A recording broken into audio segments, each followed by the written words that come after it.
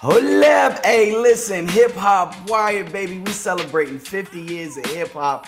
And you can't talk about hip hop without this guy, man. We talking super legendary status. Yours truly, Aladdin, Prince of the Airways, turn it up with you. And it's only right that I get the one, the only. I've been waiting for years to do this. Good Lou. You did it good. You did it good. Man. Does that ever get old for you? Like, I mean, you know what I'm saying? Like, Yeah, I remember at one time people was everywhere I went. People, kid, I used to get on my nerves, man. I'm be honest, but I didn't really understand the significance is that it was a signature, And at the time, I'm just doing what I'm doing. But then later on, I realized what it meant, and it definitely stuck with people. It stuck with people's heads. So I'm grateful for that. Yeah, man, love, man. So, wow, so much to talk about. Let's just jump straight into it.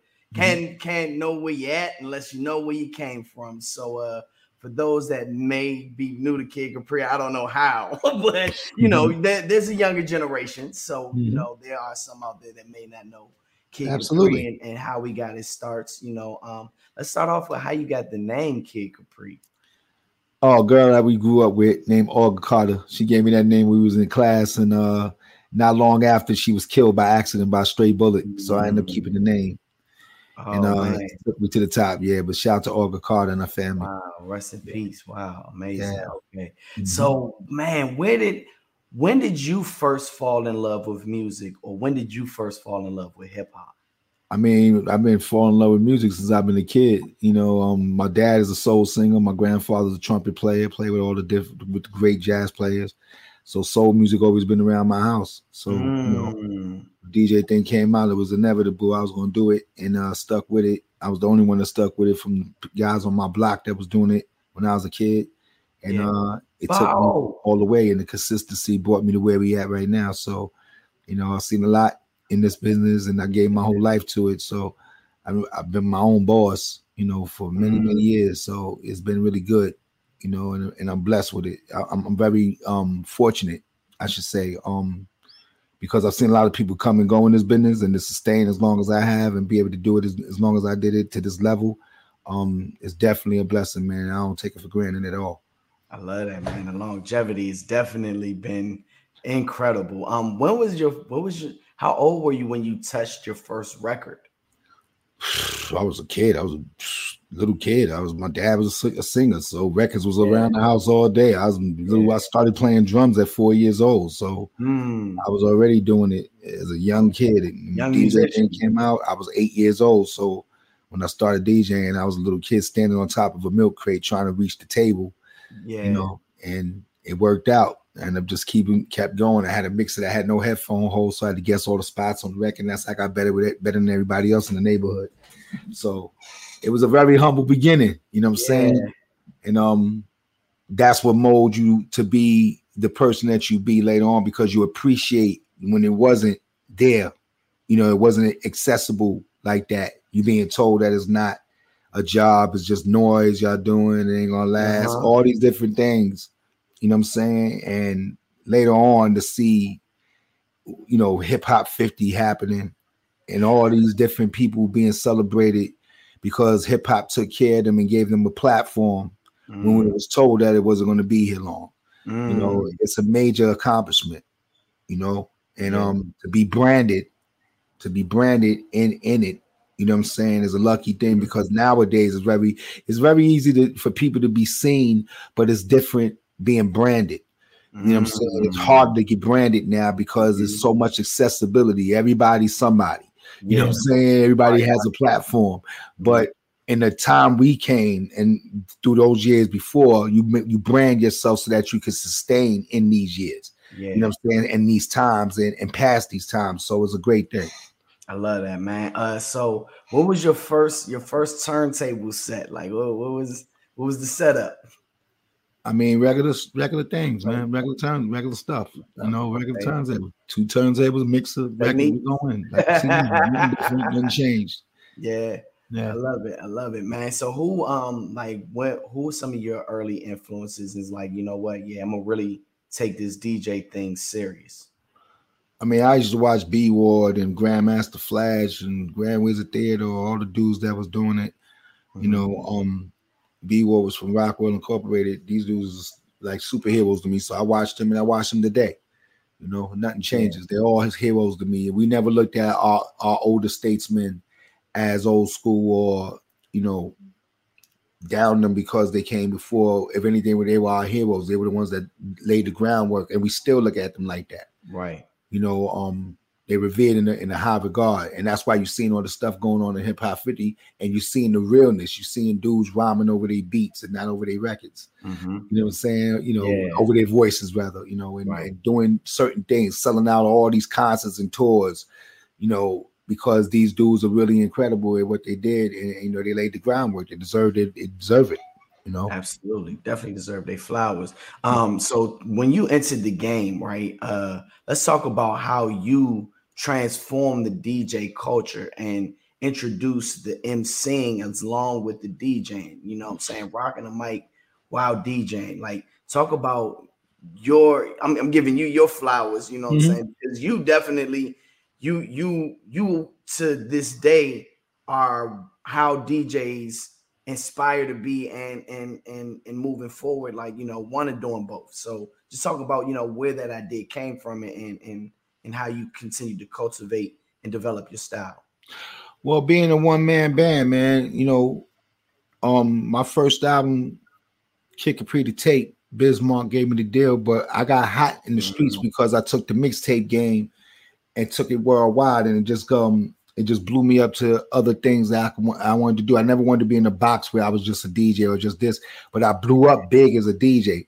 But I always been writing, always been producing. You know, I'm a Grammy Award producer. I got, you know, different things going on, but the DJing is really what blew up because I've been on television with it. All these different things I study, you know, the mixtapes, I show DJs how to be a performer, be business, and not be treated as somebody just playing records. You know, I did all that. I did everything. Yeah. Everything you see DJs doing now is because I set a blueprint up for, you know what I'm saying, for it to happen across the board. Of course, there's DJs that was out before me and during me and all these things that happened, but what I did when I came in the game was that it be a business and be treated with respect and not just be treated as something that's just there. You know, amongst a lot of other things. I have a movie coming out and all those things going to be explained. All those things going to be so you're going to see all that. You know what I mean? But yeah, I was fortunate to learn the word no early, not take everything that was given to me just because it's there, and I'm still like that today. And also not settle for less and let people, you know, down what I'm doing. And that's what made me become on top, because, you know, I'm not a go with the flow dude. You know what I'm saying? I do what's right. You know what I'm saying? What's the right thing to do. And that's what works. And that's what works with people all the way around. It's bigger than me. It's never about me. It's about everything that's going on, the situation, what's the best thing for it. And that's what I think about. You know? Man, and big ups to you, because especially, you know, integrity is major, right? When we work in an industry that it's very cutthroat, it's about doing whatever some people got to do to get to the top. So you saying that, you know, you stood 10 toes down on integrity and making sure you're doing what's right, not just for yourself, but for the people. That's major. Kind of want to circle back. You know, you're talking about, you know, you got in with the mixtape game. It's been 20 years since the Untouchable mixtapes. You talk about, you know, your process and working with K Slay and that mixtape. Rest in peace. Yeah, that was a Kid Capri style mixtape. That was a K Slay style mixtape. Gotcha. But we got together to make it happen. You know, my last mixtape, when I left, and that was it. You know what I'm saying? When I did it, I think it was the doo-wop disc tape. That was 91, 92, something like that. And I left the game. And when I left up here. You know what I'm saying? Yeah. I just took my career a different way. But then with K, matter of fact, I did a mixtape for DG Wax in 2010 when I came back. When K Slay asked me to do it, I was more than happy to do it with him. You know what I'm saying? Because he came from where I come from. You know what I'm saying? So as far as like the time, you know what I'm saying? So I respected, you know, that he was in it for a long time, and we ended up just doing a mixtape, and we came out really good. It wasn't what I normally would do, You know what I'm saying? But I'm glad I did it. Did it challenge you in a way to step out of your comfort zone? It never challenges me to step out of my comfort zone because I'm always stepping out of my comfort zone no matter what. If you've seen the BET Awards, the first one earlier this year, you know, that was all live. That wasn't no edits. That was one mess up. Everything would have been done. You know what I'm saying? Dancers would have been thrown off. It would have been over. You know what I'm saying? So, you know, I'm always challenging and always doing something that people probably won't do, is daring. And, you know, but if it works, it works really big. You know what I'm saying? Yeah. So it's a beautiful thing, you know? Mm-hmm. Biz Markie, man, what did he mean to you? He gave you your first deal, right? Gave me my first album deal. It's my brother, man. He gave me a deal when I wasn't even looking for an album. Wow. You know, I was hot in the street from the mixtapes. And I was saying little rhymes on the mixtapes, but they got so hot in the street that he felt I needed to be on the album. And he could have gave that deal to anybody that was a real rapper at that time that really was looking for a deal, but he gave it to me. He seen something in me, you know, and I produced a lot of the album. He got the production deal, so it says produced by Kid Biz, but I produced a lot of the album with me and Cool V. And, you know, and I went on the road with it. I did my first tour. Well, I did my first tour at the Public Enemy tour, and then I did a Cold Chillin' tour.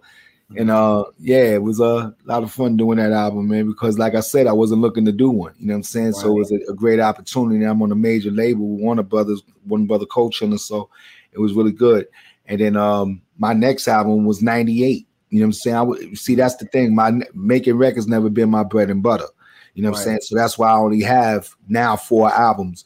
But my next album my first album was 91, 92, and then my second album was 98. So, and then my next album was 2022. You know what I'm saying? So, you know, my next album 2023. But that, you know, so it never been my bread and butter, but all the albums is dope. You know what I'm saying? And Love album especially is really special because, you know, from the first album 30 years ago, this is how I sound 30 years later. Right. And when I said I was doing the album, some of my people was like, yo, kid, I don't know, until they heard it. You know what I'm saying? And then it became different because, you know, like I said, I got so big as a DJ, they didn't look at me as, the rapper or, you know, or anything else. So, but yeah, nobody can put you in no box, man. Do what you want.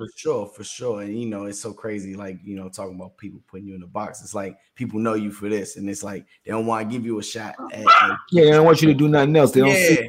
Stop it. They don't see nothing else.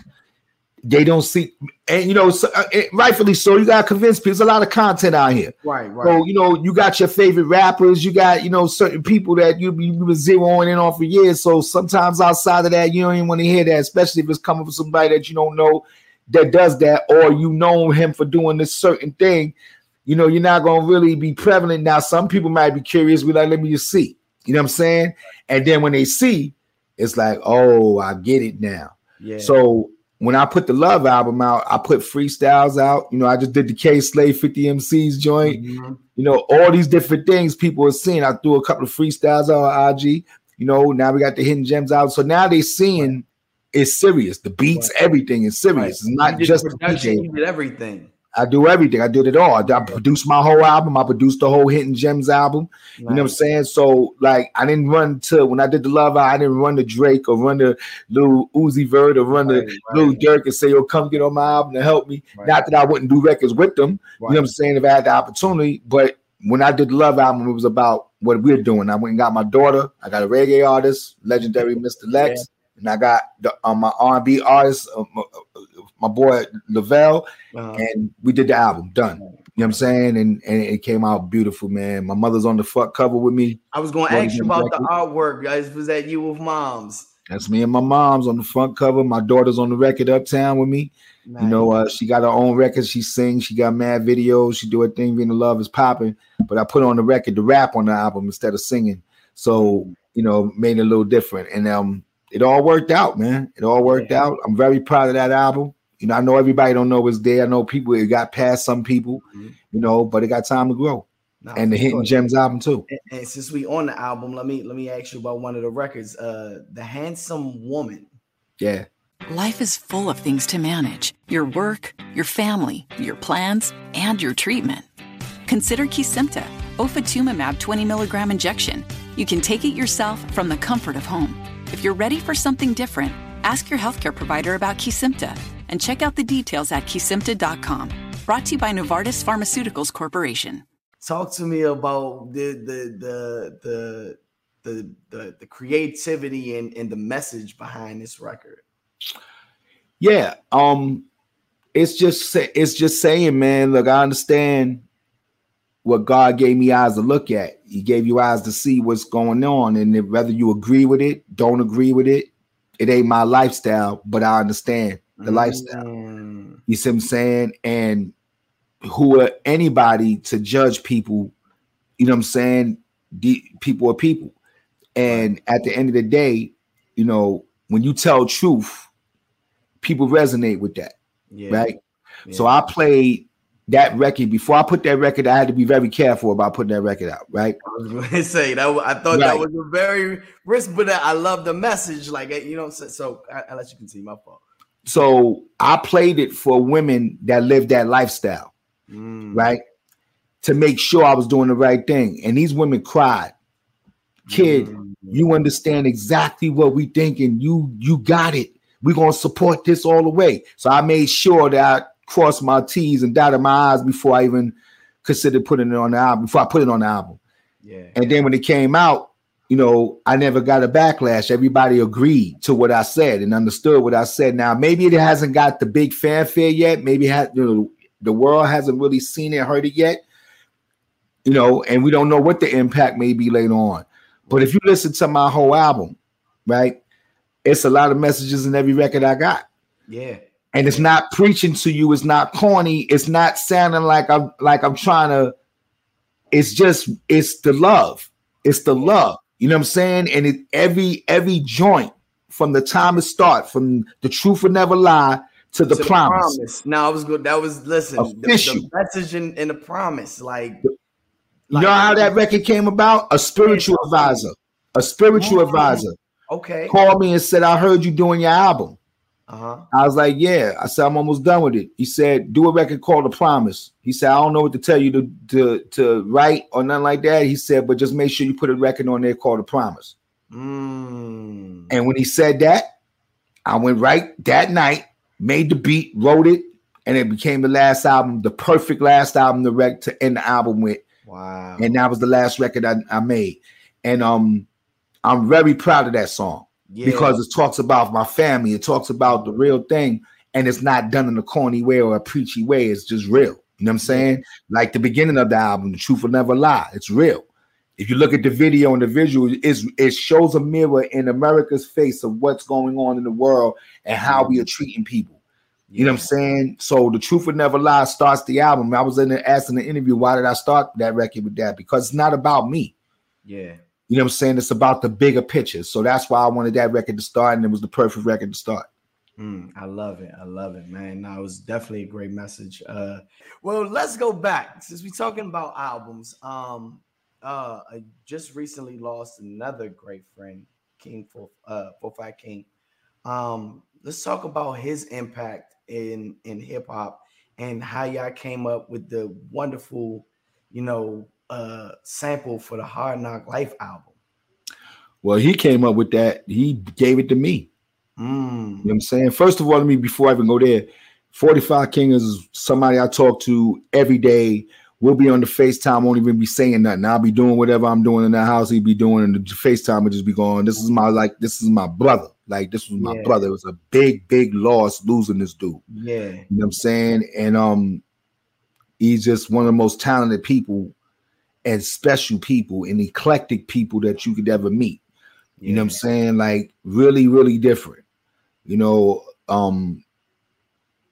Just incredible, man. It's big loss. But what he did with Hard Knock Life, when he gave me that, it was going on my soundtrack to the Streets album. I wanted to put it on the album, and I was on a tour, and Jay-Z was on the tour, and he heard me play it, and he, like, yo, what's that? And I was like, you want it? And I put him on the phone with Mark, 45 King, and 2 weeks later, Hard Knock Life came out. Wow. And that was the door opener for Jay-Z to be where he at right now. Like, he was making dope rap, but that was the one that kind of opened the door real big for him. Yeah.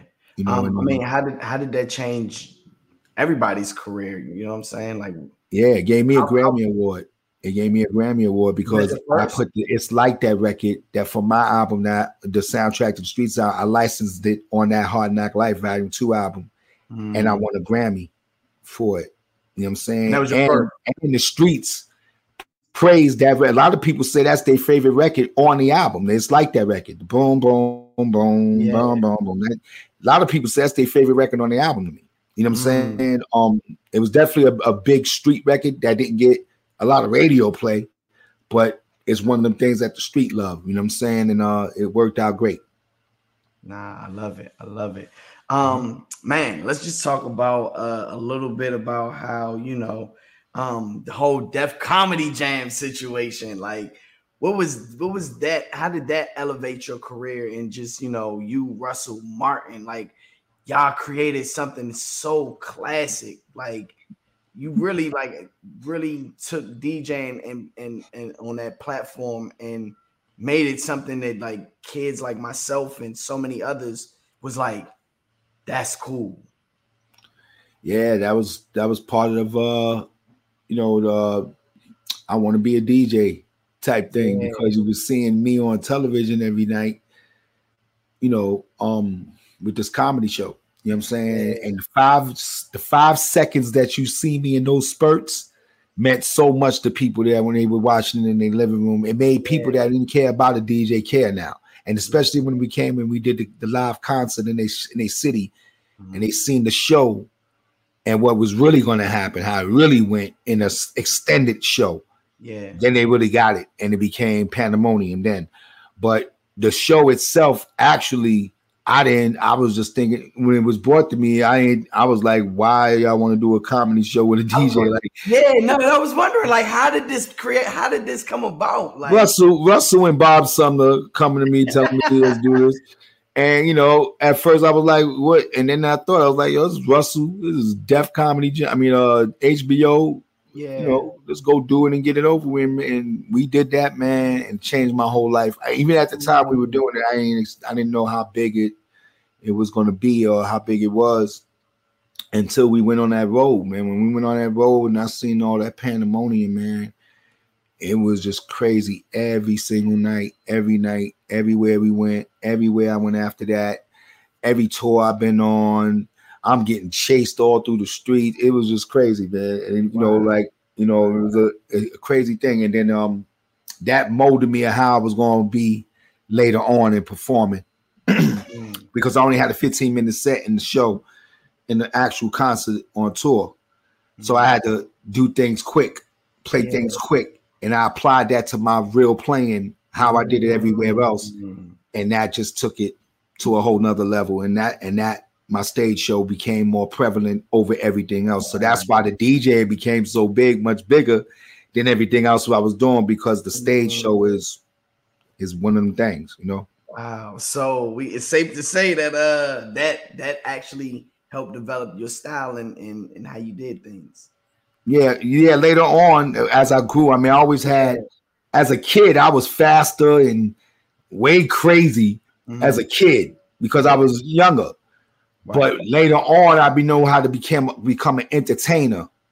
You know what I'm saying? With Def Comedy Jam, it kind of showed me how to become an entertainer. And I had to learn on my own. I had to learn as I was going along. I had nobody showing me because I'm creating it. I'm creating the style. Right. You know what I'm saying? So I was learning it as I was going along. And when I finally got it to where I want, it was unstoppable at that point. It was just, now the whole DJ world is looking at Kid Capri and doing what Kid Capri is doing, it the way I'm doing it, the way I talk on the mic, the way I DJ, the way I play the record, the way I look, how I dance, whatever I'm doing, it became the front and center. Right. And I'm very happy and proud of that. Very nice. And talk about, like, when you practice, like when you starting off, what was one of the first things that you wanted to master? Was it blending, scratching? Nah, it was just really, when we started, it was more of just cutting. It wasn't even really a lot of scratching. I remember the first time I seen a DJ go jigga jigga jigga jigga jigga. I was amazed. Chevy Kev Rockwell. I seen him go jigga, jigga, jigga, jigga, jigga. I was amazed. I was a little kid. Word. Because all we seen was people just cut the record. We never seen him scrap. Yeah. So when he did that, I was like, yo, but Grand Wizard Theodore is the inventor of the scratch. Mm-hmm. But I seen Kev do it. And when I seen Kev, it was just a simple jigga, jigga, jigga, jigga. I went out my mind. Wow. So imagine how intricate people are now when you see all the things we're doing now. Yeah, the crabbing. Jigga, jigga, jigga, jigga was the first scratch. That was the first. Oh, man. Oh. So let's talk a little bit about the evolution of DJing. Do you even? I mean, now you got Serato, you got all this technology. Now anybody can pull up a laptop and be a DJ. Do you miss the days where it was going and having a prep and I know you don't miss carrying records, but you know what I'm saying, having the crates and that art of really knowing like, all right, I gotta go here, my record's here. Prepping, planning. Well, that's what Jazzy Jeff had to convince me to get on the Serato on the computer, because I used to carry 15 crates of records behind me. I was the first. I'm the only dude. Well, I was the first dude in hip hop to own 2 tour buses, because I got tired of carrying the crates on the plane. Yeah, I bought my buses, and I would travel with them. And I liked having 15 crates because of how it looked. I'm running to the crates, running back, catching it, so it would amaze people. And I thought when that was gone, it wasn't going to look the same if I got on the computer. But when I got on the computer, finally, it got even better. You know what I'm saying? Because I was able to take things out of my house that wouldn't be able to leave my house. You know what I'm saying? Everything could fit in the computer. Everything I need to do is there. But with that being said, all the things like the controllers and all the things that's out, I don't use these things. I have them. They're all in my house. I have all the new technology, everything, but I stay on turntables because certain things just don't change for me. Certain things got to remain the same, and people want to see me do that. They don't want to see me push a button. Yeah. Which there's nothing wrong with that. We push the buttons on the computer. Right. But I want to do it myself. I don't want everything doing everything for me, and I just press the button and grab a mic and talk. And not saying that I'm knocking anybody else doing it. It just don't work for me. So me being on the turntable, picking up the needle, I just got to touch a needle. I have to. Yeah. That's what I've done all my life. You know what I'm saying? So, and like I said, I have the reins and all the other stuff down in my studio. I have all that stuff. But on the road, turntables. That's part of the show. That's the show. I love it. I love it. What's your thoughts on music now?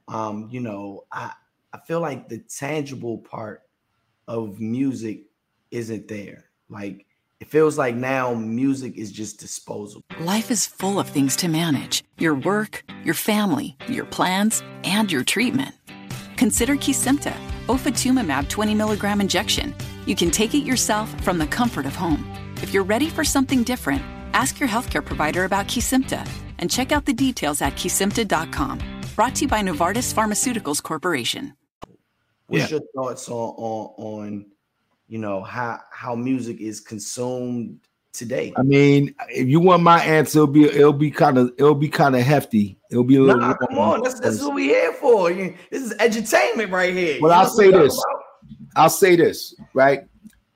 Let's start. Let's go in sections. One section is I like a lot of things that's now. I play a lot of stuff, but I don't like everything. Right. I didn't like everything in the 2000s. I didn't like everything in the 90s. I didn't like everything in the 80s. Right. You know what I'm saying? So music gonna change. It's a matter of you gonna move the change or not. You can't stop the change, right? And nowadays, I think the problem is, and the reason why music is going the way it is and everything is going the way it is with the business is because at one time things were structured. You got a record deal and things were structured. Not everybody could just be out. You was a special person, and that's the reason why you got that deal, because you were special in music. You did it with a certain kind of thing to get signed. Now anybody could be out, which is a good side to it, and there's a bad side to it. The good side to it is that now you ain't got to wait for nobody to help you. You can help yourself, right? The bad side to it is not everybody's talented. And when you have everybody doing the same thing, how long do you think that's gonna last? Exactly. How long do you think that's gonna be relevant? Now we in a time where there's no number one album. That's the first time in history, because nobody want to do anything different. They scared to step out of their box. You don't even see women regular dancing anymore. Everything is twerking. Come on. You see what I'm saying? So how much do you think, how long do you think that's gonna work? Coming from hip hop was everything. Native tongue, gangster rap, you know, it was everything, different things. Whether you agree with it or don't agree with it, you had a melting pot of different stuff to do. But when you got everybody that's supposed to be a rapper, everybody singing on their record, everybody's a singer, everybody coming to their show and they rhyming over their words, over their record. I could listen to your song on the radio. Why would I pay to come to a concert with 100,000 people there to hear you rhyme over your record? And that's what people, it's those things. It's like, and I'm not saying it's a bad thing. Right. It's just not what we come from. Right. So now you have everybody doing these things. It becomes too accessible now. Now it's not special no more. Exactly. You see everybody on Instagram. Everybody has a platform. Everybody's a philosopher. Everybody got something to say. You know, it becomes a little bit monotonous, and so now you pull back, right? So now when you put music out, it's got to be something that's special, something that nobody else is doing, or if they're doing it, you did it better, or just as good. But if it's something that anybody could do, or you heard it 10 times, after a while it's gonna be like, all right, you know what, I'm not gonna buy your album. I'm gonna buy one song off your album because I like that one song, because the other 9 or 10 or 12, whatever you got, they all sound like the one song I like, right? So now the narrative becomes that it's the singles that sell. But you put an album out like The Love, or Hidden Gems by the Hoodies, or The Chronic by Dr. Dre, or or a Drake, early Drake album, a Wayne album. You put records that's a whole package, a whole thing. They're not going to get just one song off your album. They're going to go get the whole project, because the whole project is hot. And then, for people's attention spans, like, I can't get with this song's being 1 minute and 45 seconds. Like, it's like, well, it starts and stops like before I even get into it. Like, and that's another thing. That's what I'm trying to say. It's not for everybody. You know what I'm saying? And this short attention span, feeding people shortness because you want to be on to the next thing. You put a record out, it don't move right away. You're on to the next thing. You on to the next thing. Nothing is sticking and staying because you're not working it. You just want abundance of things. You think about streams, so you want to put as much stuff up there to get as much money in streams as you can get. But meanwhile, the music ain't good. It ain't sticking. It ain't. You know what I'm saying? Like, it'll be here today, going tomorrow. And a lot of DJs on the radio, they're playing things for a second and it's on to the next thing. And it's been like that. It's 60,000 records coming out a week. So nothing is sticking. You know what I'm saying? And, so we have to figure out, well, I already figured out for myself, but how to do things a little different. To where you can get the music to the people a little different. Do you think, as terrestrial radio is kind of, not saying dying out, it's competing with a lot of different mediums. The way that we break records, do you think we need to go back to getting it to the deep, like that exclusivity of breaking records? I mean, put it on the internet, all right, cool, but like that special moment where it was like, yo, stop what you're doing. I'm playing this before anybody else. Like, do you think that needs to come back to the game? Absolutely. Breaking records, absolutely. Stepping out. I just had a conversation with a very known DJ that everybody know about that. About stepping out of yourself and not staying in one place, and you won't be looked at as a legend if you just one-sided. You got a whole thing that you could do to make you be looked at in a certain way but you sticking right here because you want to be safe. You think this is safe. That's not what's gonna make you a king. You know what I'm saying? So, yeah, I think the breaking the records, I think that radio, radio doesn't dictate what's hot no more. Right. But if you're played on the radio consistently, it can make you a superstar. Yeah. You know what I'm saying? So push you to the masses. It'll push you to the masses. It'll make you a superstar. All the stuff that'll come from it is definitely that. But them playing your record one time just to say they played it, yeah, that doesn't do nothing for you. Right. You know what I'm saying? It's when it's broken, when you break the record, when you blowing it up, you going back to it, stopping it, playing it a few times. Like that's when you breaking the record and you really care about the the record. And you just throwing on because you just want to see I'm the first one with it. Yeah, you toot your own horn. You know what I'm saying? You toot your own horn about you the first one with the record. Who cares? Who cares? Are you breaking the record? Yeah. Are you making the record mean something? Is the record dope enough to even be broken, or are you just playing it because you're the first one with it? Right. You know what I'm saying? It's like how you look at things. For sure. Right. All that perspective. Right. I mean, the artist DJ relationship. Do you even know how many times your name is mentioned? And so, I mean, you to Biggie, Juicy. You got DJ Cool. Let me clear my throat. I mean, have you kept tabs on how many times you've been mentioned in records? I've been mentioning a lot. If you listen to Soundtrack to the Streets, my last album, up to that point, the beginning of the album, it goes Capri, all the mentions of my name in a different bunch of records. It's on the beginning of that album. But I've been mentioning other records and other things. Plus, I put other records out. So yeah, I've been mentioning. And then there's these things that I come across. I didn't even know I was mentioned in or talked about or anything like that. Yeah. When Kendrick Lamar came and got me, I didn't even think he knew my history. You know what I'm saying? But he knew exactly what it was. And he wanted the authenticity, of what it was. Because I asked him, why you didn't go get Battle Cat, West Coast legend? Right. You know what I'm saying? Or get DJ Pooh, West Coast legend. It was like, those are my dudes, love them to death. But I know what you did for the music business. I know what you did for the DJ. I know what you did as a whole. I know how much you influenced. I didn't know he knew all that. You know what I'm saying? Make you feel personally? Huh? Said, what was that moment for you like personally? I mean, it was dope. I looked at the fact that number one, this young dude, right, knew his history, right? So that was impressive to me. Number two, like I said, he could have used anybody. He didn't have to come get me to narrate that album. Right. He put my voices in places that I never even been to. You know what I'm saying? I've been a lot of places, but he put my voices in places I've never been to. I'm on the only hip hop Pulitzer Award winning album ever. You know what I'm saying? So I wish we could have did a lot more, like go on tour together and all that, because it would have been explosive. But he didn't need me; he was explosive anyway. But if it would have been me and him doing some things together on that road, it would have been too much. It would have been too much. You know what I'm saying? But what he did with me is more than enough, and it's history forever. Yeah. You know what I'm saying? So shout out to Kendrick Lamar, man.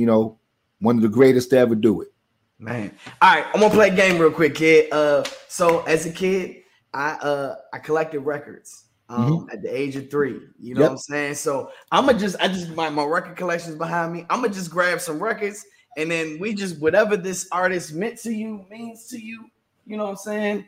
We going, real quick. All right, you ready? Okay. Yeah. Here we go. First one. Bob Marley. In the Wailers. Revolutionary, brother. Okay. He's a part of our life. He's the fabric of our life. You know what I'm saying? Like he didn't get a chance to, he did a lot, but imagine he was able to keep going. Ah, man. It'd have been too much. I wonder about that, man. Like if Biggie or Pac, you know what I'm saying, if they really had. Imagine Bob Marley at the age of a Gregory Isaacs, right? Right now, singing Bob Marley music. You know how praised he would be right now? Gave me chills thinking about that. Singing No Woman With No Cry with Lauryn Hill right now. Woo. Crazy. Okay. Ready? Next one. Lionel Richie, Dancing on the Ceiling. Lionel Richie, one of the greatest writers of all time. Lionel Richie left the Commodores, and so 9 consistent platinum. Was it 9 consistent platinum records behind each other, back to back, something like that? One of the greatest writers ever. And I'm gonna be perfectly honest with you. I used to think Lionel Richie was corny at first. I just got to see him when he was on the road with Earth, Wind and Fire when he came to DC. One of the greatest performers, album makers ever. I didn't know how funny he was. I was like, oh, he got a little comedian. And young looking as hell. Still look young as hell. Yeah, facts. All right, next one. Frankie Bev, Before I Let Go album. You already know what that is. Come on. All right, let's see. This should be a good one. Bee Gees. One of the greatest groups to ever do it. Absolutely. Staying Alive album. It's hard to top that. Okay. I mean, Thriller.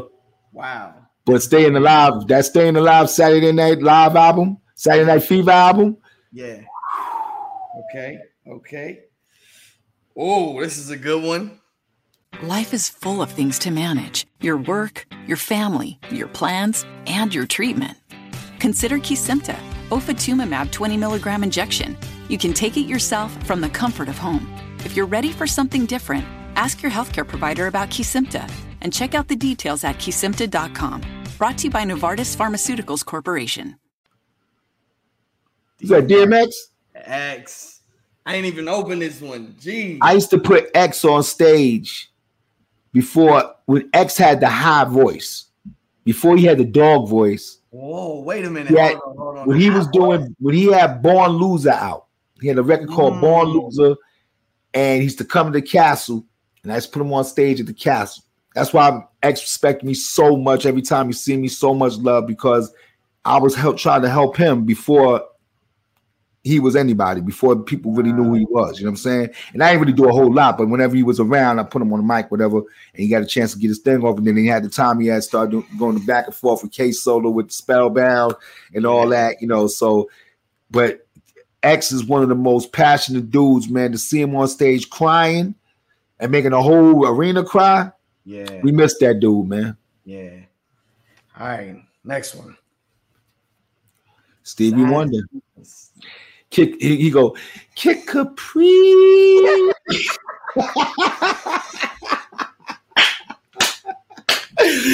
Stevie, man, the comedian. Stevie is just something else. Think about the level of artistry this dude is, man. The music this man put out, being blind and playing the drums, keyboards at a high level, records at a high level. One of the greatest, man. They need a Stevie Wonder movie. Oh, they need a Stevie Wonder movie. Jim. All right, last one. Q.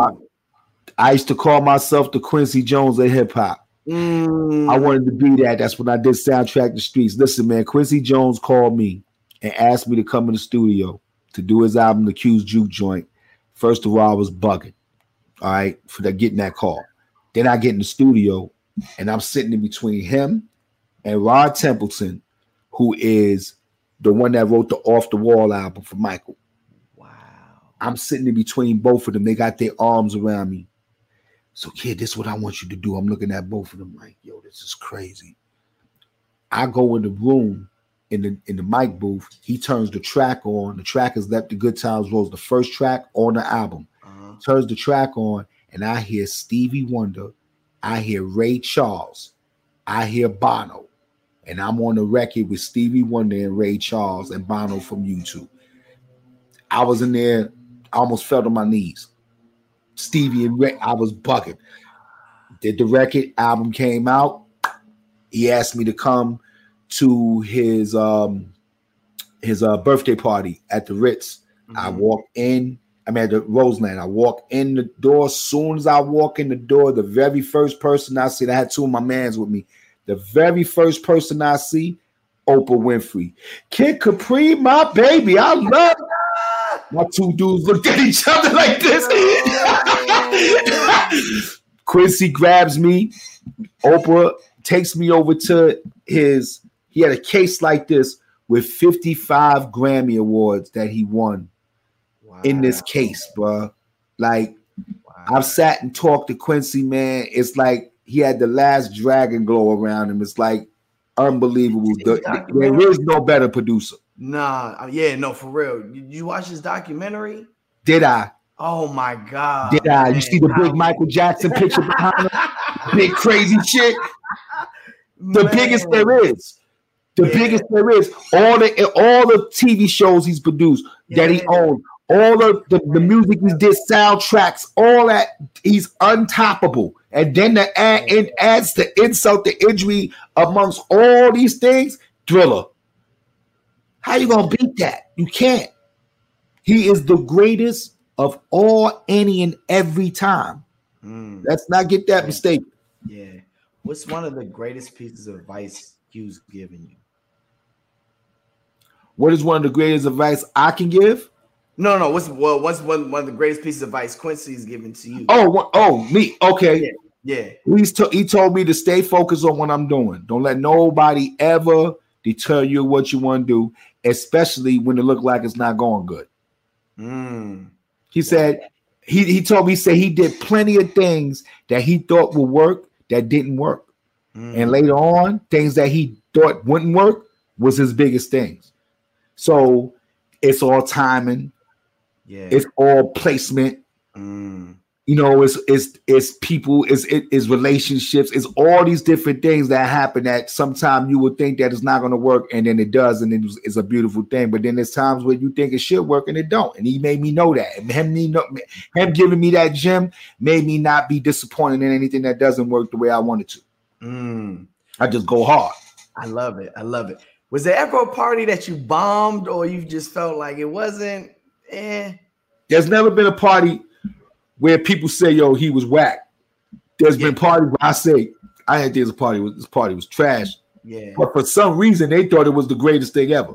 Yeah. You know what I'm saying? So my level of expectation is high, but some people you could do certain, not so much, and they're satisfied. They're just glad to see you there, and you came and you made it happen. Yeah.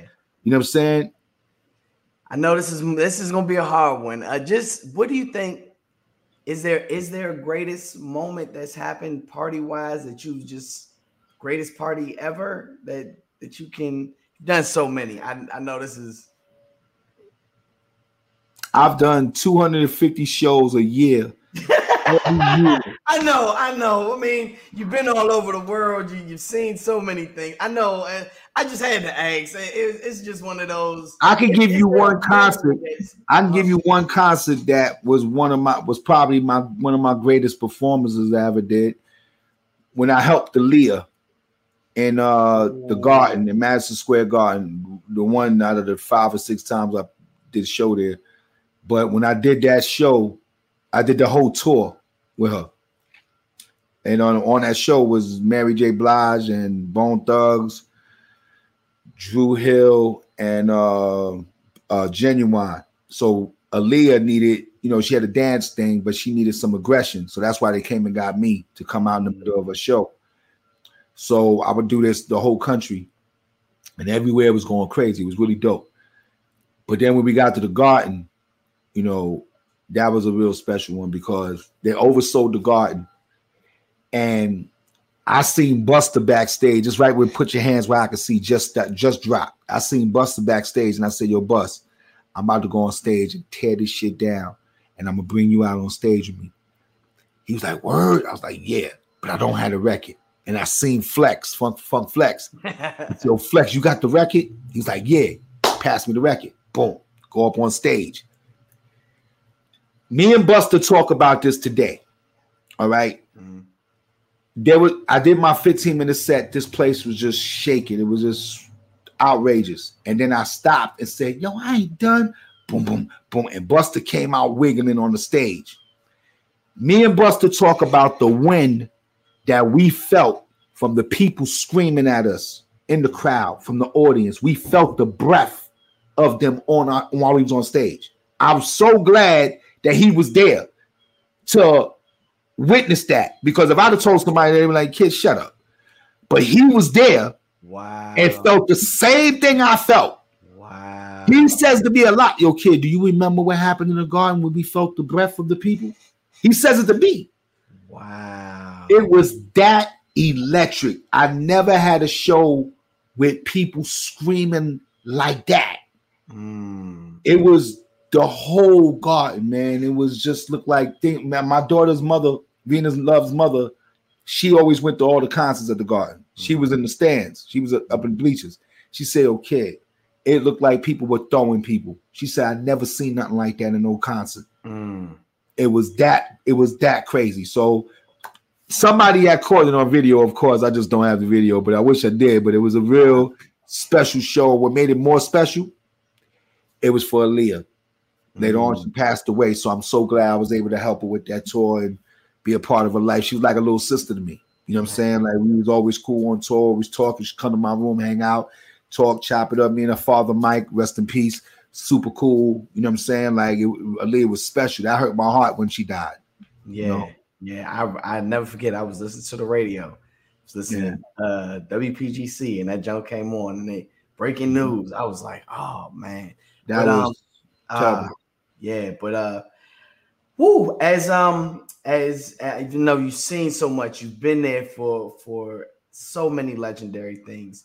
As hip hop has graciously turned 50, where do you want to see hip hop go for the next 50 years and beyond? Hey man, I want to see people get creative and continue to take care of families, you know, create opportunities for people. I don't want to see people abuse it. I don't want to see it go down in the drain. I want to see it be uplifted and preserved and loved like we always love it. We all love it. We just abuse it. You know what I'm saying? And let's just try to understand what's at stake. Understand that it's big business, and you can get a lot out of it, and you're creating generational wealth for people. You know, we can help so many people. You know, that's not as talented, that don't really probably have the health to even get up and do stuff for themselves. You know what I'm saying? It's so many things that we can do instead of doing the negative. That same energy that we put in the negative, put in the help of somebody, or making this thing better than what it is, or whatever the case may be. I mean, it's great already, but like I said, let's just worry about doing that. You know what I'm saying? Yeah, we're going to have edgy shit. It's going to be beef. It's going to be problems. It's going to be bar fights. It's going to be all that. But let's just leave it there. Bar fight. Right. You know what I mean? Yeah, man. Kid, man, this has been an honor. Anything that we need to be on the lookout in the near future? Listen, right now, the Hoodies album Hitting Gems is smacking. Produced by the Kid Capri. Is out there right now. These two young brothers, man. When I tell you they are a problem, listen to the album Hitting Gems. Y'all gonna love this album. You're gonna love the Love album by the Kid Capri. Yes, listen to what I'm telling you. If you haven't heard these joints, go listen. I have so much other stuff coming. Also, we got Black Rob. I did a record with Black Rob, but this new album that's dope called Get It. Y'all might want to check that out. It's a real dope record. But the Hoodies out right now, Hitting Gems. Go get that album. And the Love album from the Kid. I love it. And then you said the movie. We got a movie. The documentary, 95% done. We still doing I like it. But it's almost done. It's going to set a whole lot of stuff straight. Yeah, I love it, man. Another world premiere. World premiere. Right. Hey, Kid, man. Thank you so much, man. It's been an honor. It's been a privilege. 50 years of this wonderful thing we call hip hop, 50 more to go. It's been an honor and a privilege. The one and only Kid Capri, right here on Hip Hop. Appreciate you, boy. Yes, sir.